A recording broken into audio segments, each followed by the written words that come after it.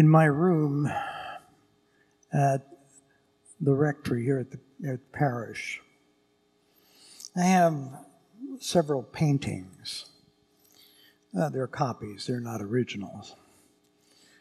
But there's one that was my first one that I bought when I was first ordained and I came to Houston. And it hangs in my room. There's a little sitting room. And then the little sitting room, there is a fake fireplace.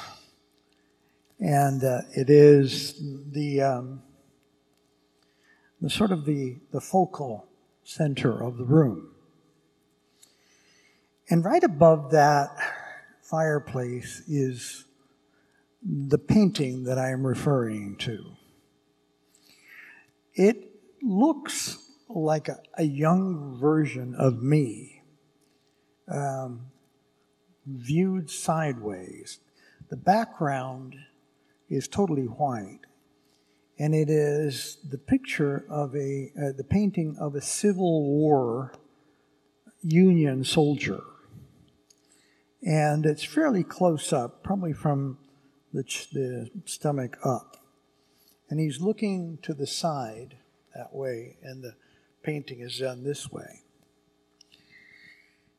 The reason I've had that hanging there for a long time, and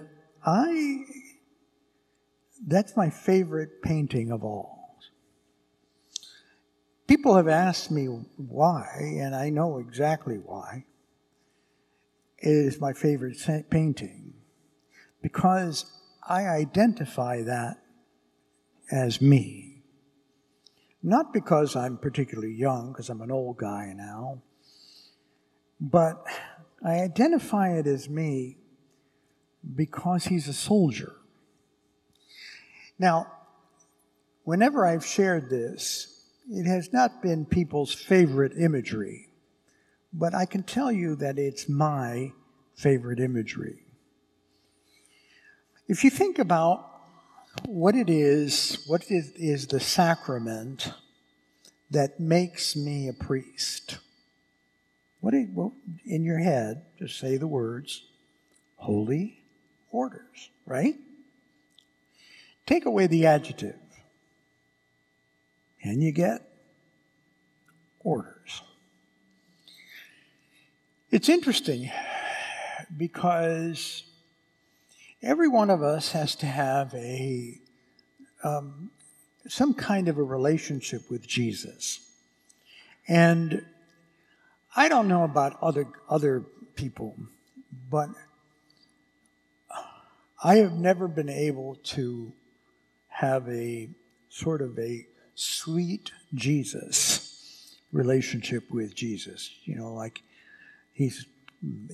the church uses a lot of times that he is the groom and the church is the bride, and that's very, very true. But I always remember. Do you remember the parable? Not parable, actually. It's an occurrence in the Gospels where a centurion comes to Jesus, and the centurion says to Jesus, "Please come to my home for my servant." I can't remember if it's my servant or my daughter. No, please, my daughter is very ill. And Jesus then says, "I will come to your house." And the centurion answers what we use at Mass all the time. The centurion says, "Lord, I'm not worthy that you should enter under my roof. But say but the word, and my servant will be healed." Now we use it, my soul will be healed. And then we don't say any more, but the centurion says something more. The centurion says, "I myself am a man under orders. And I tell my servant, come, and he comes. And I tell my other servant, go do this, and he goes and does it." And Jesus says that he's amazed by this Roman soldier's faith. And I understand that Roman soldier. I understand it. Now, this is not only an image of a priest, because I am under orders, under holy orders, and I feel myself very much to be, how should I say this? I feel myself very much to be that he is my commanding officer, that Jesus is my commanding officer. Yeah, it's always enjoyable for me. And just to tell you a little bit of secret of what goes on in the background of my own head. When I'm standing, as you saw me, I'm standing looking at the icon of Jesus before I take the gospel book and I put it up. I am amazed because if you notice the icon of Jesus, it's the face of Jesus. And I am amazed at the penetrating gaze that he has into my soul at that moment, just about a minute ago. Because I am standing before my commanding officer. Now, why do I say that?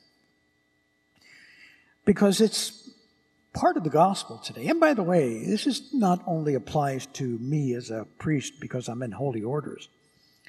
Most of us can remember, because I think most of us here are a little bit on the older side, shall we say. Remember when we were growing up and we were taught about confirmation? That confirmation made you a soldier of Christ. And that was good imagery. I know that it is not popular these days because we're not used to militaristic imagery. But it was a good imagery. And for those of you who are younger, you used to get a little slap when you got confirmed. Nothing whenever I tell younger people that you got confirmed and the bishop gave you a little slap. I'm not talking about, like that. He would just go like this. And it's interesting because it was meant to remind you that you were a witness to Christ, that you were a soldier, and that you were being asked to have the faithfulness of a soldier. Now, you still might be wondering, why in God's green earth is Father Mario talking about this? And let me tell you why.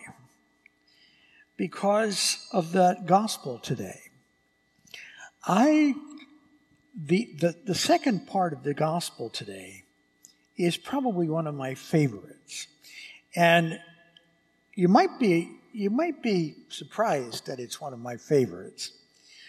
But every time I celebrate Mass, I am always impacted by the last two lines of the gospel today.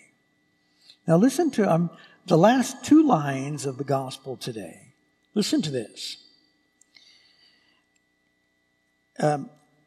Jesus says about the servant, and he says, if a man has a servant who just came in from plowing and tending the sheep of the field, does the man say to his servant, "Come here and sit at table, and I will wait on you"? Doesn't he actually say, I will sit down and you come and serve me and you can eat afterwards?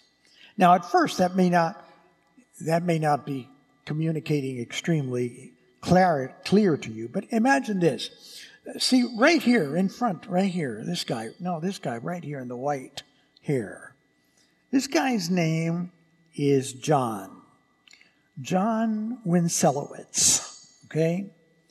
Now, John Wincelowitz works for the parish, and he does a great job, an amazing job for the parish. He is in charge of adult education, and he runs our bulletin, runs most of our internet stuff, and website, and everything.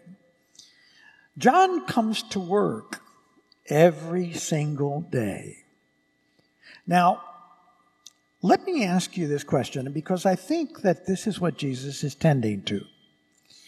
Do you think that in the morning when I get to the office and John is already there, should I make it my first stop to go to John's office and say, John, thank you for coming to work? I know you would like me to do that, John, but I'm not going to do that. Do I have a responsibility to go to John's office every morning and say, John, thank you for coming to work? Well, of course not. Why not? Why shouldn't I thank John for coming to work? Because that's his responsibility. That is his duty. That's his duty. When John has done everything that his job requires him to do, he should have to say only, Father, you don't have to thank me. I only did what was expected of me, given my job. That is what Jesus is saying today. Now notice that even though John, I am not his commanding officer, God is, but I am the local supervisor. Okay? As pastor, I'm not commanding officer, I'm just local guy. But nevertheless, the way that all of us work, when I go to just last week I had to go see the Cardinal. I'm not in trouble. Just had some business to run. And when I go to see the Cardinal, he doesn't say, oh, Father Mario, thank you for being a pastor. No. He knows. He knows that I have to do my duty. That's my job. And I don't think the Pope looks at the Cardinal and says, oh, thank you for being a Cardinal. We all know that we are under orders in some way or another. Every one of us is under orders, and every one of us does what we do because it's our duty. Now, see, that's a word that isn't really very much liked by people today. It's your duty. But I love that word. I love that word because I feel sometimes like Christians, we should have as much emotion or loyalty as we do when, for example, you're doing something for someone you love. Or say, for example, let me give you an example for me. I'm an immigrant to this country. I'm from Cuba. And I came when I was 10 years old. I get chills when I sing the national anthem. And I know the United States isn't perfect. But I get chills because I love this country. I love what it stands for. But even more, I think a Christian should love his citizenship in heaven.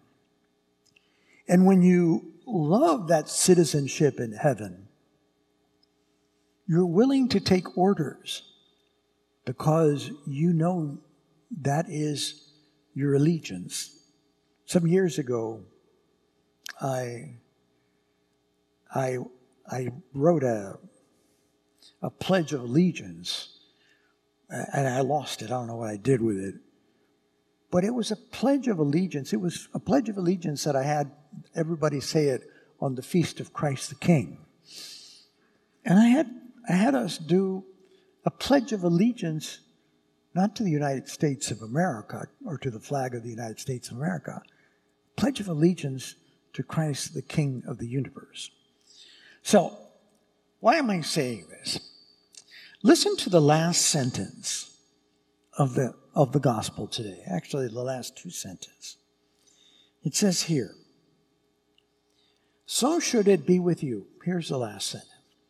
when you have done all that you have been commanded to do, say, we are unprofitable servants. We have done nothing more than we were obliged to do. Now, what's the context of this? The context is that the apostles have just come back. Jesus sent them out 2 by 2s, and they come back saying, Lord, even the demons are subject to us.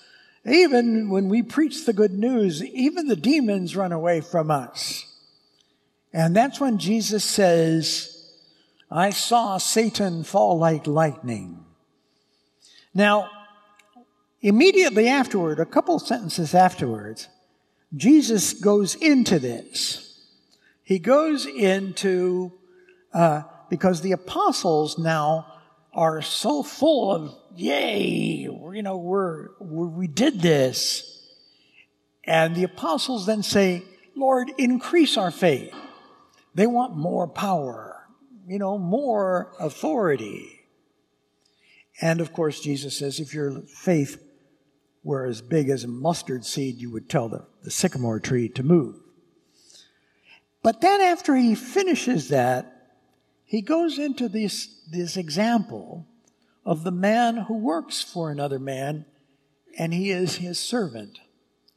And that's when he comes in and says, when you have done all that you have been commanded to do, don't go around with your chest out there going, I am a priest, or I am a businessman, or I'm a cardinal, or I'm a pope.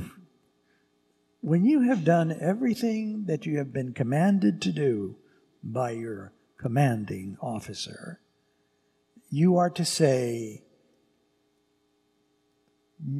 we are unprofitable servants. By the way, the original Greek says worthless slaves, okay? But they softened it a little bit for our Western sensibilities. We are unprofitable servants. We have done nothing more than our duty. Now, think about the attitude. Think about the attitude that you have to have in order to say that. Now, let me join this in a little bit to Mass. Now, there's a little part of the Mass that refers directly to this. Now, whenever I want to quote the Mass, I'm always having to say how sometimes you have to do the whole thing before you can remember the little piece of it, okay? So I'm going to ask you to play along with me so that I can remember it correctly, and you'll know. So if I say to you, the Lord be with you, lift up your hearts. Here it comes. Let us give thanks to the Lord our God. What did you just say? It is right and just. Now let me ask you, okay, let's examine those two words. It is right. Yes, it is right that we should what? Let's give thanks to the Lord our God. It is right, but notice the second word. It is just. Why is it just that we give thanks to the Lord our God? Because notice the implication. The implication is that if you don't give thanks to the Lord, that it is an injustice. Now think about it. If it is justice that we give thanks to the Lord our God, would it not be injustice if we don't? And the answer is yes. Now you might say, wait a minute, why is it unjust? Think about this. What is the definition of justice? And I would say giving someone what they have a right to receive. That you cannot deprive someone of someone that is their right. If John works for the parish, it would be unjust for me to withhold his salary when he has worked. He has a right to that by the relationship of employee-employer. Now, why do we have to give thanks to God, and why is it justice? Because God is our creator.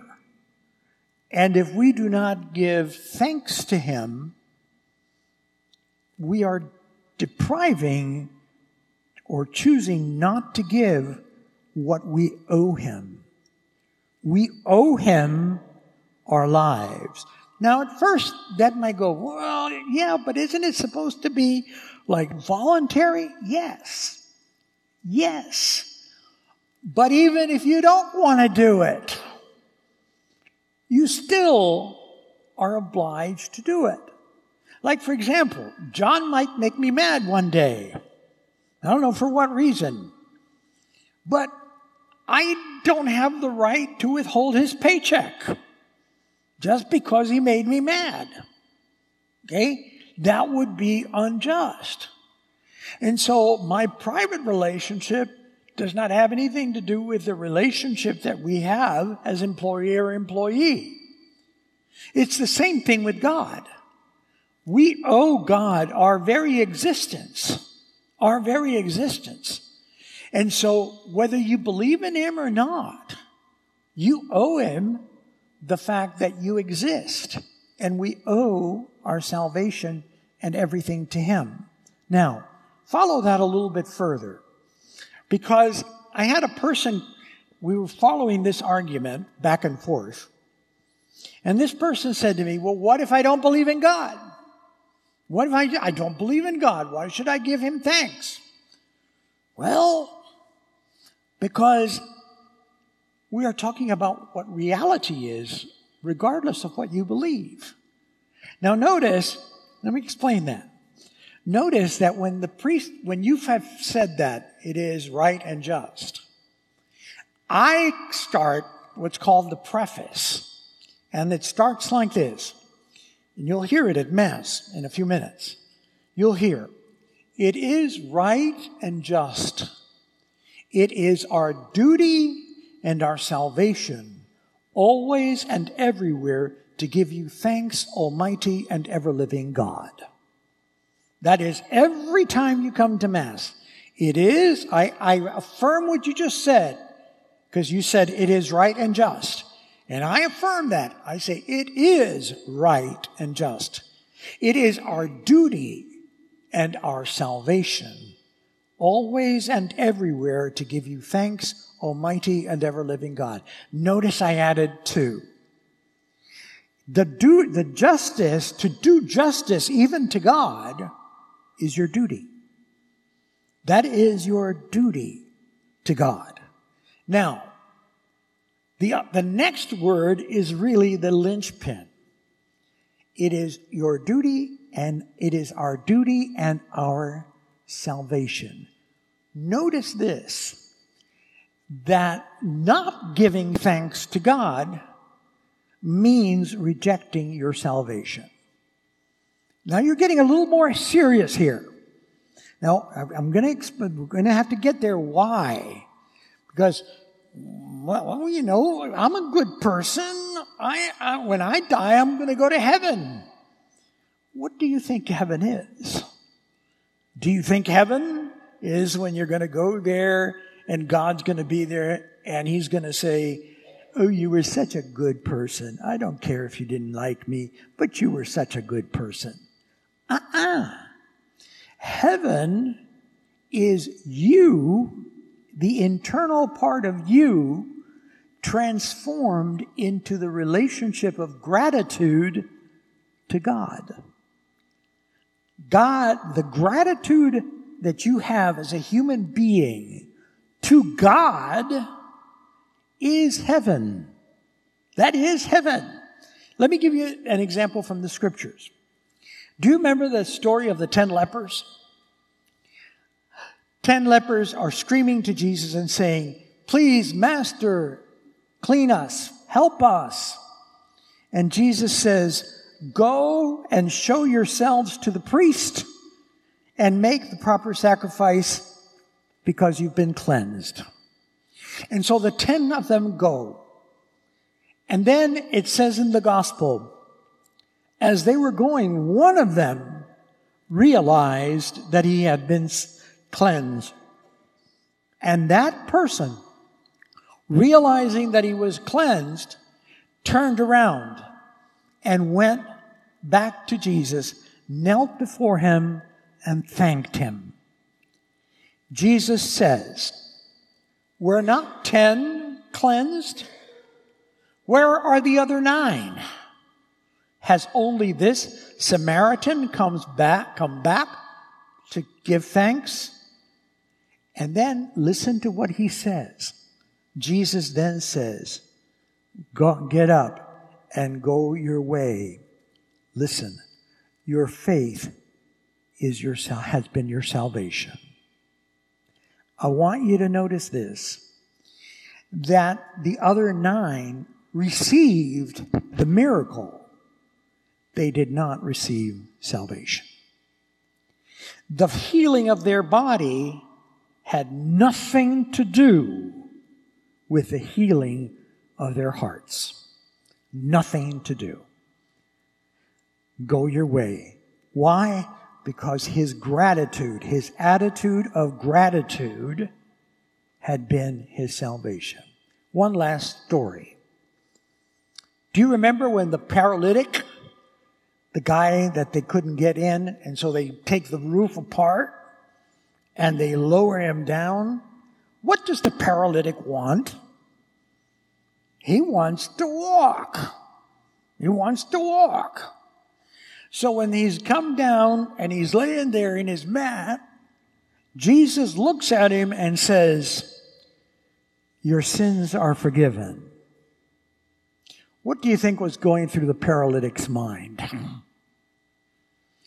In his head, he was going, thank you, but that's not exactly what I was looking for. Okay, your sins are forgiven. Then Jesus looks at the scribes and the Pharisees, and he notices how they're angry because they're thinking, only God can forgive sins. And look at, how come he's forgiving sins?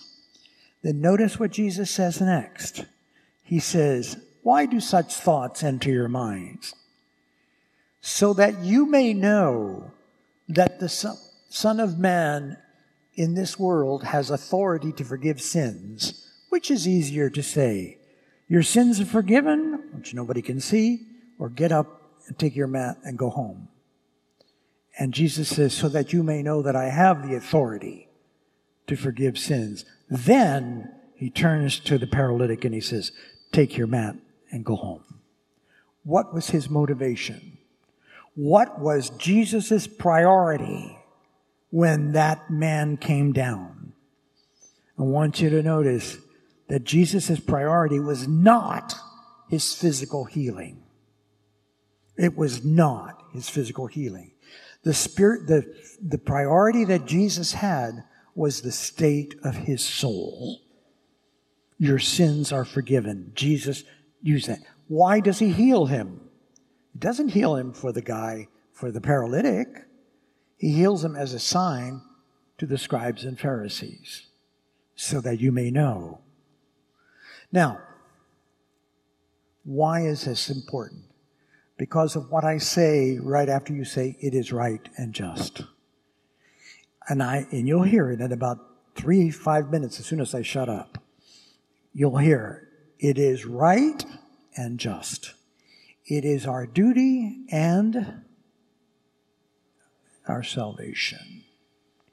There is no salvation without personal gratitude for what God has done for you. Why? Because that is salvation. Salvation is the restoration of the spirit of gratitude in your relationship with God. That's why it is right That's why it is just. That's why it is our duty and our salvation that we be grateful to God. And so finishing, that's why it's such a thrill for me, because I keep on looking at that soldier in my room. And I'm not in the army. I'm not in the priesthood because I have to be. I'm a Christian, with you I am a Christian, for you I am a priest. The former, the latter, the priesthood, is a responsibility. The latter, my baptism, is my salvation. And I love what I do, and I love being grateful to God for having called me to be his son in baptism, and for each one of us to be called to do whatever he has called us to do. We all are, in a sense, under holy orders.